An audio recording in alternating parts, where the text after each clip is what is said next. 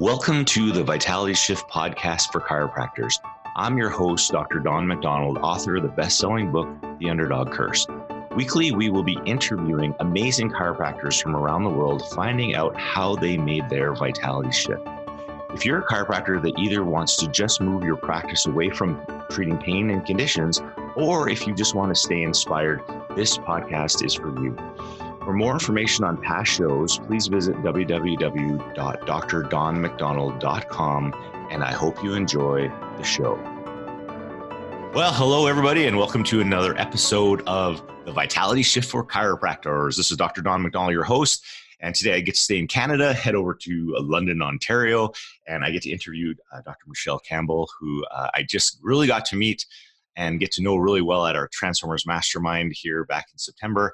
And I wanted to get her on the show to share her story and some of her learnings in life, as we all have learnings in life. So welcome to the podcast. Thanks. I'm excited to be here.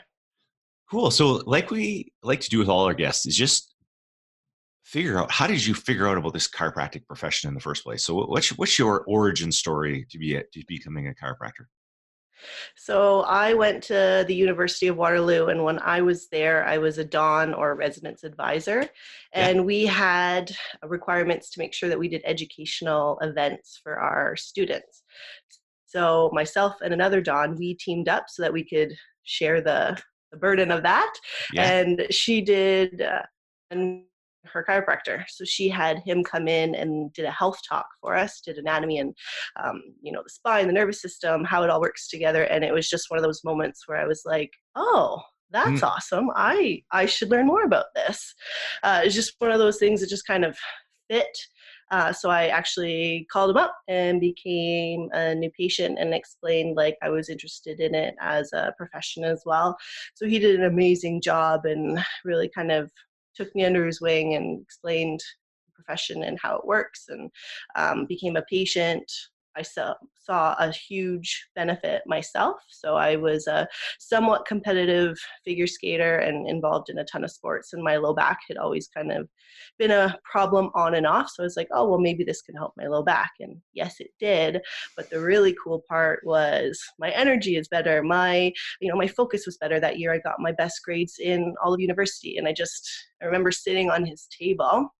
He had an open practice area, and just sitting on that table and just kind of seeing him adjusting other people and the buzz of the office, and just kind of thought, this is what I'm supposed to do. It's just one of those, okay, I'm going to go do it then.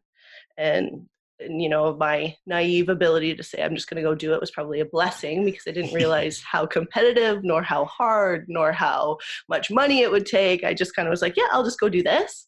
Yeah. So I went and applied to Toronto, to CMCC. Again, went into that interview process there, naive, and which helped me because I wasn't as nervous, I think, and got in and kind of went from there.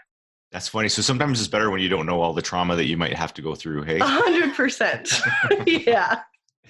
So what was your story? What was your journey then? So like on the table, sitting in the room, did you decide on that moment that was it when you're going to be a chiropractor? Yeah. And I know I've shared this with you, but I'm a big believer that, I have a feeling when it's right, and I get what I call my tingles, and it just kind of draws me to something being really important and something I need to take note of.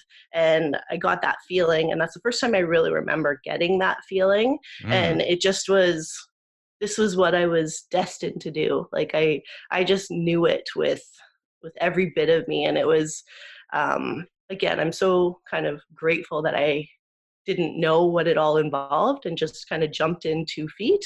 But it was one of those, life-changing moments for sure. That's so cool. So what made you decide the school that you went to? Was it just location, or was it you referred there? Or? It was totally location. I was close to my family. That we were in a little town outside of London. So Toronto was far enough away, but I could still go back. And I kind of was like, I felt like it was the best fit. I also didn't want to pay American dollars. There was a bit of that. So totally. I was like, if I can stay in Canada, that's probably better. But it was really just based on the location. Cool. And so how did that whole process go? So when you kind of get into CMCC, tell me a little bit about your experience as being a student. So in CMCC, it's a very as we know, mechanistic kind of school. I enjoyed the people there. I enjoyed a lot that we got to learn. I know I didn't learn a lot of the philosophical aspects of things, the principled side of things, or the business side of things, but I was one of those students that had back 15 years ago, pre-podcast, I had the tapes and the CDs that other chiropractors had given me and would be listening to those in my house or in my car all the time. So I kind of did get exposed to some of that.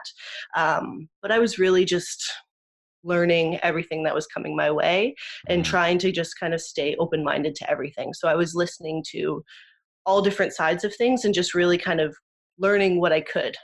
Right. And just out of curiosity, like, was there any of those tapes or speakers that you're listening to in your car that kind of stood out in your mind when you're a student? That's a great question. There's just so many, and there's like the Master's Circle was one. Yeah, I'm blanking on names because I'm being put on the spot and haven't thought of them in probably 15 years, but. No, that was cool. It's just, and sometimes it's just the accumulated effect of it, right? So it'd be like me with music is that I don't know any of the names of the songs or the musicians, but when I hear the song, I'm like, oh, I love the song. And they say, what's it called? And I'm like, I don't know, but it's just awesome. I do remember my first speaker that I kind of was like, wow, this is incredible. I wasn't in chiropractic college yet. And I went to a seminar with my chiropractor, and it was John DeMartini was the first speaker on the Friday night. And Nice. That was one of those things I just kind of, again, opened my mind so much and was like, well, this is pretty cool. I think I'm gonna like this profession. That's kind of a dose. I think that was Brandy's first experience too, was DeMartini and Sigafus. I think those were her first two introductions to chiropractic when she thought we were like a weird cult and a bunch of crazy people. It's so funny. So school, tell me a little bit about school, like after, like when you went into clinic and stuff like that, like how was that all experience for you? Clinic, I was with a very sports medicine oriented clinician the first time. I learned a ton from him. There's a lot of really great things that I will still use today, but it was a very research based, very slow paced. We're still learning like all of that. And my second clinician was in school, and he was a little bit more full spine adjusting-ish. And so I got to learn a really cool aspect of how this connects to this and this means this, and kind of put the puzzle together. And he was a much more older gentleman, and I got a lot from him too. Again, I really just try to take what are the positive things I can get from each person. And that's how I started my career, was doing locums and going from office to office to office and trying to pick out all the different things that I really respected and appreciated and thought that I could emulate and do as well. I definitely learned a lot of things I did not want to do, which is also very valuable. Totally. But it's just kind of trying to focus on that. We all in this profession have so many great things to offer. And if we could just focus on all the great things we have to offer instead of what we don't always agree with, I think we would be in a much better spot. I was just, it's funny. I was just talking to Brandy this morning, and it's just, we're talking about like haters from the other side or whatever, when you have those people that would be on social media or something and like call out, whether it's the pain-based guys or the hate streak guys or whatever the total aspect is. And I said, isn't it quite funny though, that like in general, our profession, it doesn't matter what side it's from, has one of the highest patient satisfaction ratings out of any healthcare profession in the world. So neither side can be doing that bad in the people's eyes. Yeah. Yeah, so I totally agree. So it's totally good, but just let people do what they want to do. Like if you want to be pain based, that's cool. If you want to be like more vitalistic, or you want to be neuro based, that's cool too. But I don't think we have to like make other people do what we want to do, or have that infighting is pretty challenging. So 100%. And I think by the fact that I got to see so many different types of practices, and I have so many different like colleagues and friends in various different styles of practice, you get to know like majority of the people are such good people with such good hearts. So they really just want to help Yeah. help their patients in the way that they like to help their patients. Right. And, sure, those little fringe people or like small percentages maybe don't have those great intentions, but that's definitely not the majority. Yeah. And I think too, some people just have to realize that everybody's a little different. So what's the best ideal for you is not the best ideal for other people. So everyone doesn't have to practice the exact same way you do in order for everybody because to get our along. patients have different ideals and our patients have different wants and values. Totally. So you graduate from school, and what year did you graduate from CMCC? 2008. 2008. And so obviously, so tell me a little bit about that experience, because right when you got out, you obviously locum for a while. Like how long did you locum for, and what made you decide to do that? I did it for about a year and a half. And I did it mainly because I didn't know where I wanted to live and I didn't know what I wanted to do. So I thought, well, this is cool. I can kind of go into all these different practices, make some money. I don't have to do any big investment and I can figure out where I want to be. Because my big thing is I didn't know what location I wanted to be. Mm. And so like, were you pretty busy as a locum? Like, as far as, so for example, I've never been a locum. So if someone was out there and they're just a new grad and they wanted to be a locum, is it like you have to market yourself, or is it pretty easy to find, not gigs, but cover off? Because because it would be like a substitute teacher sort of, right? Like if everybody was totally healthy, you wouldn't have any jobs, or you wouldn't have that much work, or if there was chiropractors not going on holidays. Were you able to keep pretty busy, like pretty regular work? I was. Yeah. So yeah, I signed up with a agency, so I did it with them. And then I also, when I was a student, I observed with a ton of different chiropractors. So I had all those contacts. So I started emailing all of my contacts saying I was available, and I would kind of pretty much go anywhere. And if you wanted me to go too far away, just have a place for me to sleep and I will come. So I did that before, where I would like go to Kingston or Belleville, I think it was. And these chiropractors were going on vacation for 2 weeks. So I just lived in their house and so their patients for a couple of weeks. So it kind of like came up with agreements with that. And then I had a few long-term ones, like some maternity leaves, a long sick leave. So those would be more consistent. Oh, that's cool. And so when you got near to the end, how did you decide where you wanted to live, or what kind of led you to transitioning to the next stage? Well, life decided for me. So what I mean by that is when I was an intern at chiropractic college, my dad was diagnosed with cancer, and it was thyroid cancer, which is a very like high success type of cancer. So we thought at the time. So it was about a year and a half after he had been diagnosed. He went in for tough surgery, ended up having to have a trach put in, lost his voice for a while. It was a pretty traumatic kind of surgery. And it was that and a few things with the locum I was doing at the time was just kind of going sour, and it just was like it'd been there for a while. It just wasn't seeming to fit very well. Dad had this kind of poor reaction, and I was like, I think this is the time to just, be back home with him. So then I had moved back. By this time, my parents had sold their farm and they were living in an apartment in London trying to figure out where their next kind of house would be. Right. So they had a 1-bedroom plus a den apartment. So I moved into the tiny little den, slept on a futon for about a year while I got my practice started and kind of went from there. Now I want to stop just for a second, because all the grads out there, the new grads that coming out, that is such a good example, because when you first come out of school, that's what we did too, is you basically, I had this advice when I was in school, and I can't remember who told me this, but they said, if you can live your lifestyle like you're a student for another 2 or 3 years after you start working, it makes things a lot easier for you. Because if you come out and you like buy a house, get too expensive of a car, have all these living expenses, and not realize it's going to take a while for things to get going, you kind of get in trouble. So like sleeping on a cot is like I think for a while I was when I was first in practice, I was halfway here and half in Vegreville, because Brandy was in Vegreville, and I lived half the time with Brandy and half the time at my sister's place. And so I was basically homeless for the first year because I was sleeping on the floor, just where I could find a bed. So I think that's a great story because that's how we all start, right? Yeah, and that's exactly, I rented a room with my friend while I was doing a locum, just kind of gave her some cash for letting me stay there when I wasn't actually staying at someone else's house doing the locum. And that, I made a good amount of money and able to pay off a good chunk of loans already starting out. So I think that is such a key for people coming out of school. It's so expensive. We have so much debt. Well, most people do. If you can get ahead of it in those first few years, like you say, live like a student, it sets you up for such a better situation to be in. Mm-hmm. So you decide to move home, and what did you do? Did you open up your own practice, or how did you start? So I spent a few more months doing locums while I was there, and I started to go and be like, okay, London's going to be my city. This is where I'm going to be. I'm going to start connecting with more chiros in London.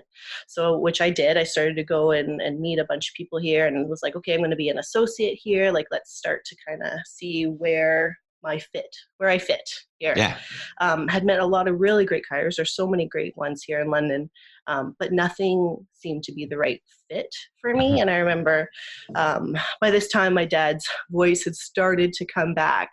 And I remember sitting and talking with him, and he pretty much just said, like, well, why don't you just start your own practice?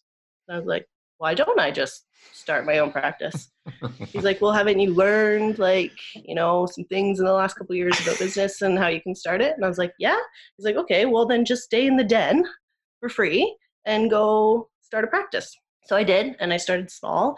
I rented a room in a massage clinic. So I had one little room and just started from nothing. It was a great opportunity because there were already massage patients coming in that I could market to. I joined a whole bunch of different sports teams. I talked about, I love chiropractic, and even back then, like, I was so much full of piss and vinegar, I guess is the saying you have. Totally. So anyone I could talk to about it, like, I wanted to tell them how I could help them and what I could do. And so just started building my practice. I did that for about 3 years, and then got to a level where I could rent a more commercial, larger space. So I rented a space, added a couple massage therapists, worked there for almost 5 years in that space. And then just last year, purchased a commercial building, a much bigger space, and added some other practitioners over the last year. So you expanded a lot over the last little bit, hey? For sure. It's been a crazy ride, I guess you'll say. So this is the question that for especially a lot of this is always interesting from my point of view because I'm a male, but for being a mom and a female and a business owner expanding that much, how did you do all that stuff? With a lot of stress. And, we'll talk about self-care after, but anyway. So I met Chris when I was my husband is Chris. Yeah. I met him when I was finishing like kind of that first stage. So there's 3 stages that after that first kind of renting the small room. And so then we moved in, like I moved into the next space. And so I had built all that without being married, without having kids. So I had a really kind of big base. Yeah. And a lot more energy output available at that stage. So I have 2.5-year-old twins, and I had them while I was in the second stage of practice.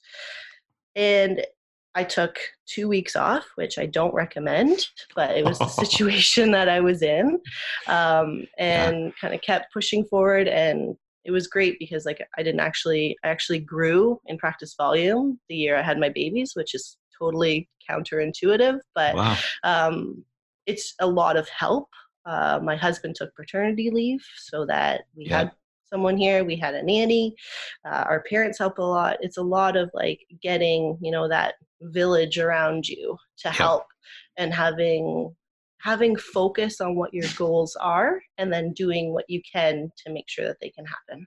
Defining it. Like, we knew our goal was to keep the practice and the business as strong as possible. So we did what we did to make sure that goal was achieved. Now, if you're talking to someone who's back in that situation, who's maybe just they have a practice and they're pregnant, and you have an opportunity to give them a little bit of advice, what would you do as far, because I've interviewed so many female chiropractors who like took like, oh, I took like a couple of days off, or like between having their baby and going back to work. So they've been really short breaks. What do you think would be a better idea? Well, it's such a tough situation if you're a solo practitioner. Yep.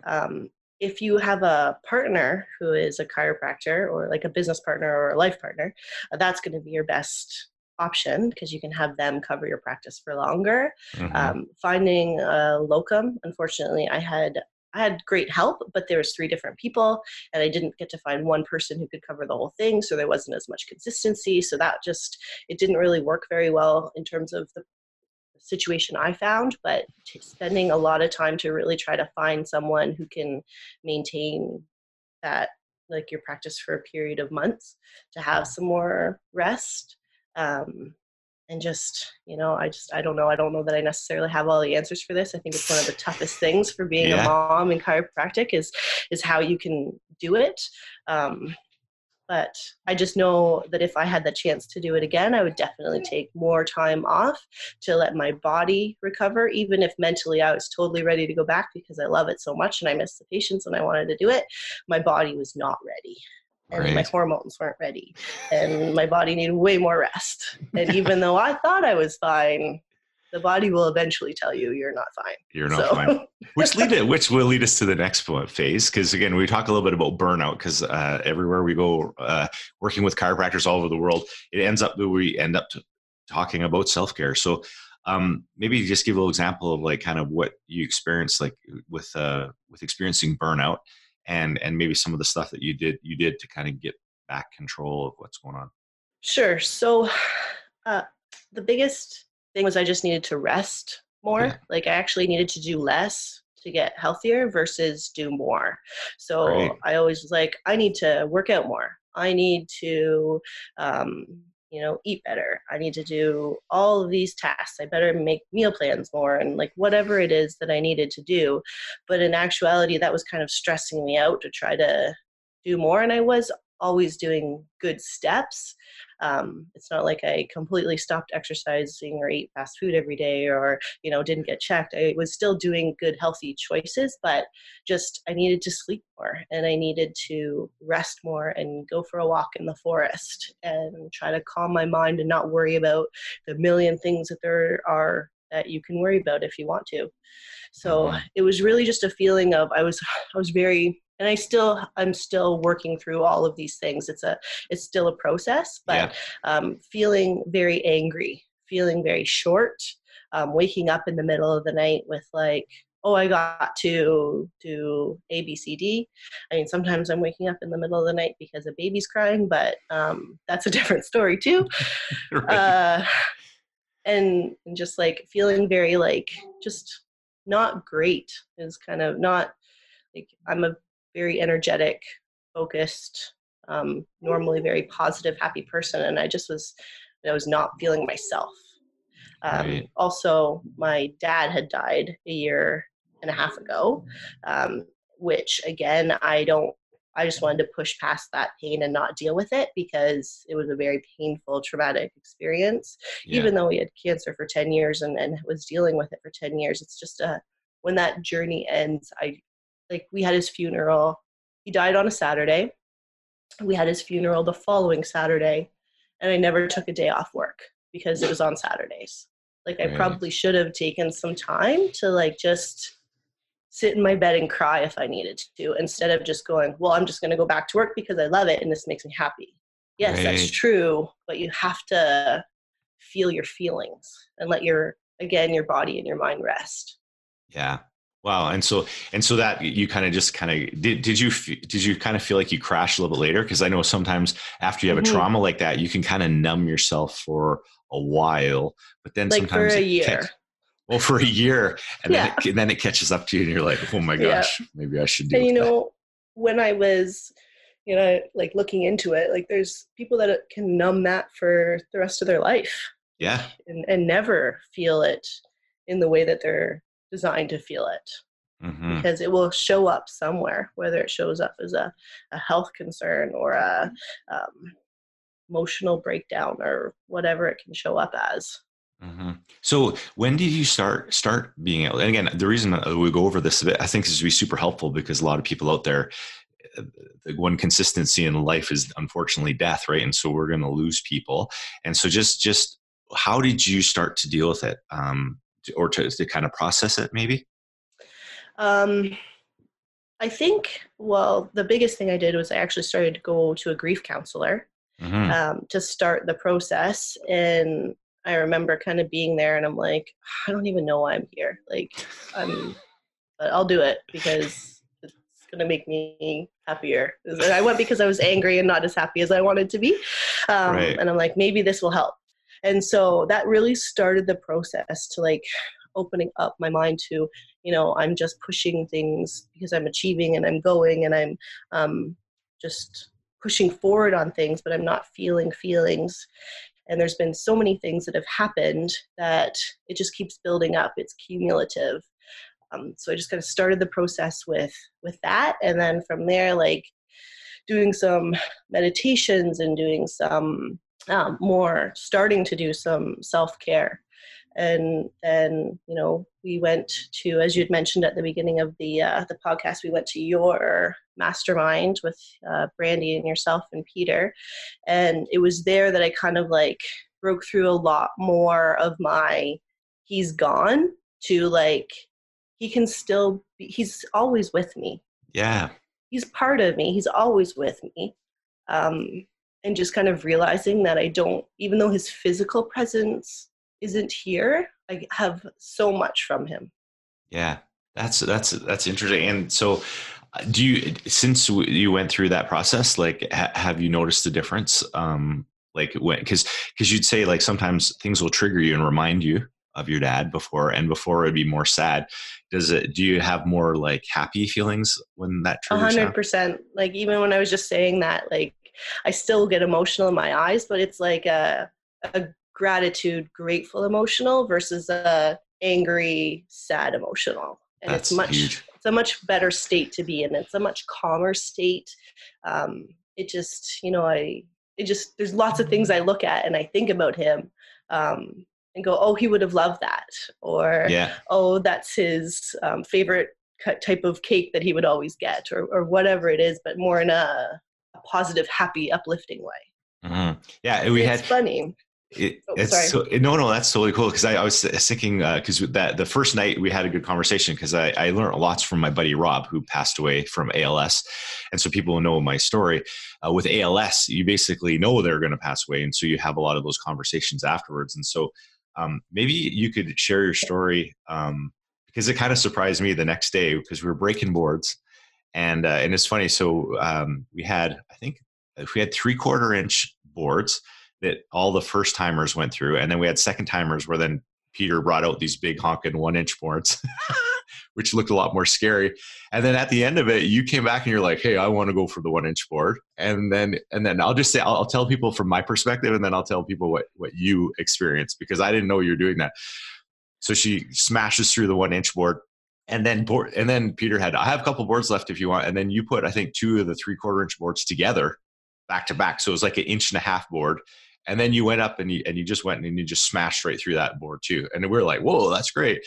And then it wasn't until we did the sharing after the boards that maybe you can tell the listeners what you called upon in that, which I thought was so cool. For sure. So it was our conversation the night before that we were talking about, the physical presence is gone, but spiritual presence is still there, and connecting into the that memory that you have of that person. And remember another couple important things you said to me that really clicked was the stories I was telling about dad. It was like, I don't think you need to talk to him for him to tell you what he thinks you should do, because all your stories are him just saying, well, why don't you just go do it? And He's just agreeing with you. yeah, he's just saying like, yeah, that's a good idea. So like, do you need a physical presence to tell you that? Or do you think that you can just believe that in yourself and get that from him and his spirit and his presence in that sense? So that was where kind of it came from with the boards. And at the very beginning of the podcast, I touched on that kind of tingle feeling when I'm super focused and I feel like this is what I'm designed and supposed to do, and kind of have that clarity, I guess is a good word for it. When Mm-hmm. I was doing the boards, that was the first, I did 3. So the first one, that's what I was feeling, is that clarity, like focus. Yeah, got this. My dad was also a farmer and a carpenter. So the fact that it was wood, I think kind of helped me have this feeling. But that third one, when it was pretty significant in terms of thickness, I just kind of sat there and had my hands together, and I just like closed my eyes and said, "Okay, Daddy-o, let's do this." Um, and that's when I got that strong kind of tingle that I hadn't had in a long time prior to that, where I kind of missed that clarity, that focus feeling, and just that strong kind of "you got this" feeling was what helped me kind of push through those boards and break them. And it was just such a, again, like, I don't need him physically there to Yeah. say you can do this. Like, I know I can do this, and he knows I can do this whether he's standing in front of me or not. And that's so cool because, and those are some of those rituals or triggers, right? That we can call upon, because the doing action, you can do it, but when you have the being action, or that extra burst of energy that helps, that goes through that just kind of takes it to the next level. So I think that's so cool, because now whenever you have a challenge, you have your trigger, which will just kind of get you, like we always say, like put the Iron Man suit on, like whoo, like you're ready Yeah. to superhero suit, take it on. Or the Donna. Hey, you should talk about the Donna thing, because this is so funny. It's just a reminder. I didn't even think about this till now, because we were talking about identities, and we're talking about how we can be whatever identity we want. And in order to change our actions, sometimes we try to change our actions, but we don't actually change who we really are. And so we're doing a group project working on our identities, and maybe you can share with the listeners, because we wanted to name them and then give them their characteristics. And a lot of people will kind of nickname it off their, like, I'll be like dynamic Dawn, or dumbed down Dawn, or something, to have the 2 different identities. And maybe tell the listeners how you came up with yours, which was pretty cool.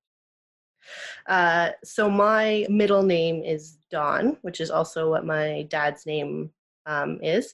And I love the show Suits, and there's Donna on Suits. So I kind of Yeah. modeled my avatar and my persona off of her, very confident and strong, and focused, clear, all of these wonderful characteristics. And so I called her Dawn, like Donna, but more personal to me with Dawn. So yeah, that was a really kind of cool experience and I do think of her when I'm needing to get my mindset changed, or my focus into the way that I want it to be. And it's a really easy in the sense of, like, so easy to recall, because like I have such a vivid picture of her, and she is such a cool character on TV that I can know what that means.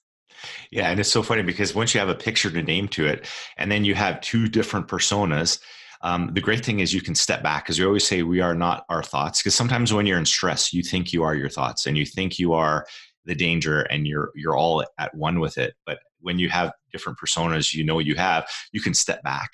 And I think Joe Dispenza, he always talks about becoming a quantum observer, because if you can step back from your life and observe yourself, it does give you the ability to have more power over that, so that you don't feel like you're a victim of the energy going on. And so it's kind of cool, because if you have those 2 pictures, you can say, okay, what do I choose? Because now you're the thinker of your thoughts, and you can choose to think the thoughts that you want. When if you're so used to being just in your thoughts, you just think you're a victim of your thoughts. So I think that was pretty cool. Was there any other insights from the mastermind that you had a breakthrough with, that you've kind of used since then? I think the other thing that I just do more often is like spending more quiet time. So Mm-hmm. whether it be lying in bed listening to a podcast by myself, or going for a walk with the dogs in the forest, or just sitting and just chilling, I've tried to implement that a lot more. I've also been on a much more significant like supplement nutrition plan to try to help calm the adrenal systems and the sleep and all that type of thing. So I had seen a naturopath, and actually have been following through with the supplements to really help my body be stronger. Those are another kind of big big takeaways from me, and realizing that, I had those supplements and had the recommendations for probably 4 to 6 weeks before I went to the mastermind. But I guess I just kind of at the mastermind went like, no, this is actually going to work, versus like thinking, oh, it's just another thing I have to do. Like I actually had belief that this was going to work. Right. Yeah. And then it's, you just that, and again, when you decide to do it, you're all in. You don't have to motivate yourself to do it. You just you just decide to do it. Yeah. So I always like to ask my guests the Terminator question. So, you've been through lots since you've graduated school and through all the years that you've been in practice. And I always say, if you could kind of zip back in time and talk to your younger self, like maybe when you're a teenager or when you're just in chiropractic school, and you had the ability to give your younger self some advice, one-to-one, what kind of advice would you give your younger self? I would very strongly encourage her to not worry so much, that it's going to be okay, that you don't have to do all of your goals in a year. There is lots of time, there's lots of life, and just be kinder to yourself and give yourself more grace when you make mistakes or you do something that didn't give you the exact result that you want. Because some of the biggest gifts I've gotten from my mentors as I've gone through is the ability to know that you don't have to be perfect and do everything exactly 100% correctly, or be the most successful to still be making a huge impact and to be happy. And just to realize again, like you're on a good path. Just enjoy it. We don't have to rush it. Right? Yeah. And if you have babies, you can take more than 2 weeks off. Yeah. That would be the other one, right? Hey, well, later on when you have babies, take more than 2 weeks off. So in closing, we have chiropractors all over the world listening to this podcast, and what kind of words of wisdom or inspiration would you like to kind of leave everybody with to close off? I guess the biggest areas of success that I've seen in myself and in others is when your heart is full of love. So just do whatever you can to open your heart up and fill it up with more love, whether that's with friendships, your partner, your children, whoever it is, your colleagues. Like that's when I've had the biggest practice growth, is when I love others and myself more. That's great. Yeah. And I think that's hard for some people to do, right? You can't love others or do put lots into other stuff until you put stuff into yourself. Right. So, yeah. Well, thank you so much for being on the podcast. I really appreciate it. And I really appreciate you opening up to some of the more vulnerable side of you. I think it's really valuable because lots of other people will be dealing with grief or even like catastrophes or something else in their life. And it's just nice to hear how other people can kind of transition it and then take something positive out of it. So I really appreciate you sharing that story with us. Thanks. So everybody, I hope you got lots from this podcast. And until next time, make sure you join us back on the Vitality Shift podcast. Thank you for listening to the podcast. If you've received value from this episode, please share this with a fellow chiropractor and take some time to rate and review us on iTunes or wherever your favorite place is to listen to podcasts. If you're interested in learning more about our programs and events, please visit www.thevitalityshift.com or connect with me on Facebook. I would love to hear from you. So until next time, Dr. Don out.